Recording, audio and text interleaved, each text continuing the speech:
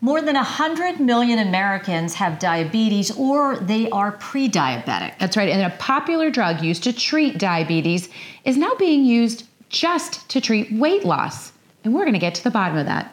And this is Chick to Chick.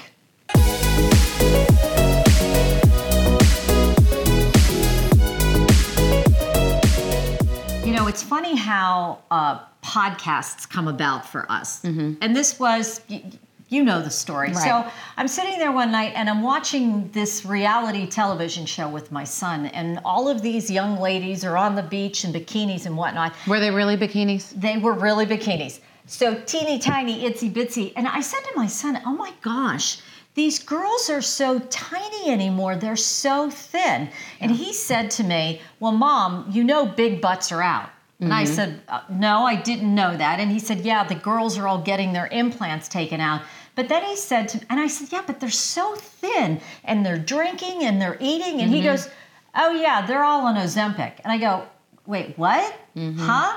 And then I said to you, and I told you the story, and I said, blah, blah, blah, blah, blah, blah, blah. And you said, before I even finished the story, you said, well, they're all on Ozempic. That's what's going on. What is going on? Yeah, and I think it's really frustrating, and I always find it unfair and ridiculous when there's a subset of, culture where they are taking over drugs and medications that are really used for people who absolutely need it. And it is troubling. And I really only have a few family members that have dealt with diabetes in my family. My grandmother, my uncle. I don't know a lot about it, but this really made us want to understand more about diabetes and then tackle that whole Ozempic thing. So we have two wonderful guests today. We have Samantha Heckel, and she is a person who is living with type 1 diabetes. And we also have, what is interesting, her doctor, since she was like 13 years old, Dr. Joshi, and she is an endocrinologist. So thank you both for being with us today. Absolutely. Thank you. Doctor, I don't get this. When my son said to me, oh yeah, these girls are on Ozempic, I'm like, what? How is this happening that a drug that is supposed to help people with a medical condition is now being prescribed to people who don't have this medical condition just to lose weight? How is this happening, and why is this happening? So there are a couple of things you must know, that one of the biggest precursor for diabetes is weight gain. So the more weight you gain, the more chances are that you will become diabetic over the next 5 years. And Samantha can tell you all the prevalences and incidences, but it is pretty common. 1 out of 10 people are diabetic in this country. And by 2050, we are thinking 1 out of 3 will become diabetic. And one of the major precursor is weight gain. So Ozempic was actually approved in 2017 to control diabetes. And one of the biggest way it controls diabetes is by losing weight. It causes weight loss of somewhere between 5% to up to 15% in some patients. So if you think about a person with 200 pounds, they can easily lose 30 pounds with this drug. And how does it happen? It actually lowers their appetite because it just slows down your stomach. So you can't put as much food in your stomach as you were doing before. So because you're eating less and then there are many hormonal changes, you lose weight. So back in 2021, the drug companies started to evaluate people who did not have diabetes to see if they would benefit by this drug by losing weight. And if we could lose weight in normal people, we would actually prevent development of diabetes. So it was done in a very good faith, and it's still used in a very good faith. So the drug was approved in 2021 for just obesity, which means anybody who is overweight and has a BMI above 30, and we can get into that more if you like, but anybody who is obese, if they take this drug, the drug can cause up to 15% of weight loss. So you can imagine a 300-pounder taking this drug can lose up to close 60 to 90 pounds, which is very good. And that's why the drug is being utilized in patients who do not have diabetes. And so what happens if you're a patient who doesn't need to lose that much weight and you're honestly just doing it for vanity, really? What can be some of the downsides to having that? So what I'm thinking you're actually referring to the Ozempic craze, which has happened among celebrities, and that's what has come on the Oscar and everywhere else. And obviously, a lot of people are just taking it for the sake of taking it. So there are two issues. Number one, you will lose weight, but if you don't follow a diet, you're not going to lose weight. So the drug is not a miracle that it's going to keep losing weight, even if you don't eat the right food. So yes, if you're eating, drinking, and doing everything, it's not going to cause weight loss. The second thing, as soon as you stop the drug, the weight is going to come right back. So it's not going to help you. So yes, you are losing temporary. That's what people are doing, that they lose a temporary weight for their wedding and for other things for 6 months, and then they go back and do what they like to do. There are side effects of this drug, which are mainly, again, temporary. There is nausea, vomiting, abdominal pain, diarrhea, and some people get really serious one. And there is some data, and I have to mention this, there is some data which is coming out that there may be a very, very slight correlation between slightly increased risk of thyroid cancer. We don't use these drugs for people who have a special type of thyroid cancer, which is medullary thyroid cancer. That is very uncommon. But the people are also starting to see a link with the other thyroid cancer. The report is still out to jury is still out on that one, because we don't know if that's going to prove out to be right or wrong. But every drug has some benefit and some harm, and you're going to see them more the more you use them. So the drug is great for obese patients who are doing aggressive diet, aggressive exercise, poor fellow, not able to lose weight, and then they have prediabetes and they're trying to be healthy. The drug is for them, but not for every Tom, Dick, and Harry. I love the explanation that you just gave, and it provides a whole lot of clarity. So Samantha, you're living with type 1 diabetes. How does this make you feel when you have a medical condition that you have been dealing with and struggling with your whole life, and then you hear that celebrities are taking this just to lose weight? I mean, of course, I don't think it's the right thing to do. I like that it's been broadened. The parameters have been broadened for more folks to take it that need it. But of course, I think I'm curious to see who's prescribing these to the folks that shouldn't really be using them. I mean, I guess when you're a celebrity, you have connections, but it does make me wonder, what are these doctors doing, and why are there so many that are willing to give Ozempic?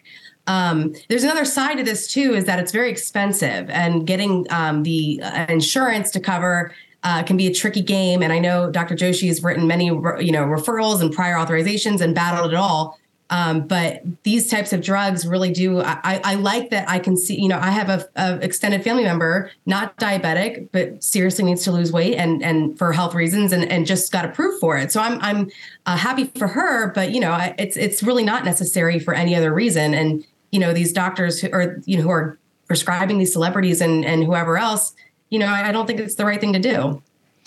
So if I can jump in, jump in for a second, I want to answer two things. Number one, Samantha is absolutely right. Because there were so many other people taking the drug, our type 2 diabetics, we had a big shortage for almost 9 months, and they could not get the drug, which was so bad because their diabetes got worse. The other thing, which we are also seeing, that as celebrities are taking, there's a lot of compounding pharmacies who have started making this drug. Novo Nordisk is not making and selling this drug to everyone. That is for sure. And that approval process is pretty tedious, as Sam said.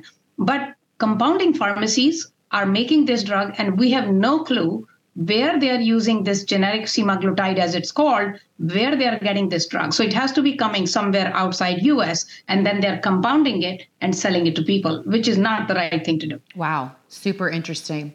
Well, I think something that's really important is understanding diabetes, type 1, type 2. Not everybody understands it. You two have been in a partnership since Sam was 13 years old. But Samantha, tell us about what you were having, how the symptoms were for you, and how you first became diagnosed.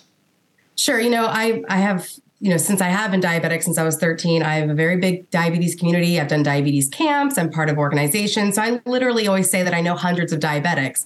And the one thing all of us agree is that we wish type 1 and type 2 were called different diseases, because while they're very similar in your body, they're not on the surface. Basically, I was told growing up that, type 2 in most cases can be preventable. You can treat it with diet, exercise, and some medication. Whereas mine, type 1, there was no way I could have prevented it. I was born with it, so to speak, but it didn't kick in, I should say. My pancreas didn't stop working until I was 13 years old. So the symptoms, like you asked, first off, I was losing a ton of weight. Big misconception here. When you're not treating diabetes, your body is trying to flush out all that extra sugar, trying to excrete all of that extra sugar through your urine. So I was losing weight like crazy because I was essentially living with undiagnosed diabetes. I didn't have any insulin to break down my sugar. So my mom was like, okay, 13, maybe she's just having a growth spurt and like, losing her baby fat, but I lost so much weight as a 13-year-old. I was very thirsty. I even wet the bed when I was 13. And my mom was like, okay, that's not normal. And I think one of the bigger things too was that I had gotten a yeast infection too in one summer. And my mom was like, why does my 13-year-old have that? And so whenever I went to the doctor, they were like, she could be diabetic. They found a lot of sugar in my urine, and then I did a blood test to confirm that. So that's the symptoms. And for me, I had it lucky. I was only diagnosed with a blood sugar of 200. A normal blood sugar is around 80 to 130. I know people who are in the thousands. They're helicoptered to a doctor, to a hospital because they're near death. So we caught it very early. But those are the signs. And when I hear other parents, give me some of those symptoms, I'm like, you might really want to get them checked because it can get very scary very quick when it's undiagnosed for so long. My mom was just smart and she picked up on weirdness right away. Thank goodness for mom. Believe it or not, I mean, this conversation has gone very quickly. We're running out of time very quickly. What are your final thoughts from both of you, Doctor and from Samantha, on this whole topic of Ozempic, and what do you want people to know? So a couple of things which I think Samantha did not cover. The 90% of the population does have type 2 diabetes, which is the more common kind, which is preventable. And that is the one where weight loss is important. And that is why Ozempic is important to take for those people who are pre-diabetic, who have a BMI above 30, who are doing aggressive exercise and diet, who have high blood pressure, who have high cholesterol, who have gestational diabetes. So these are the folks who want to prevent diabetes. And if they want to take Ozempic, they have to go to their doctor, get the right prescription, and then take Ozempic.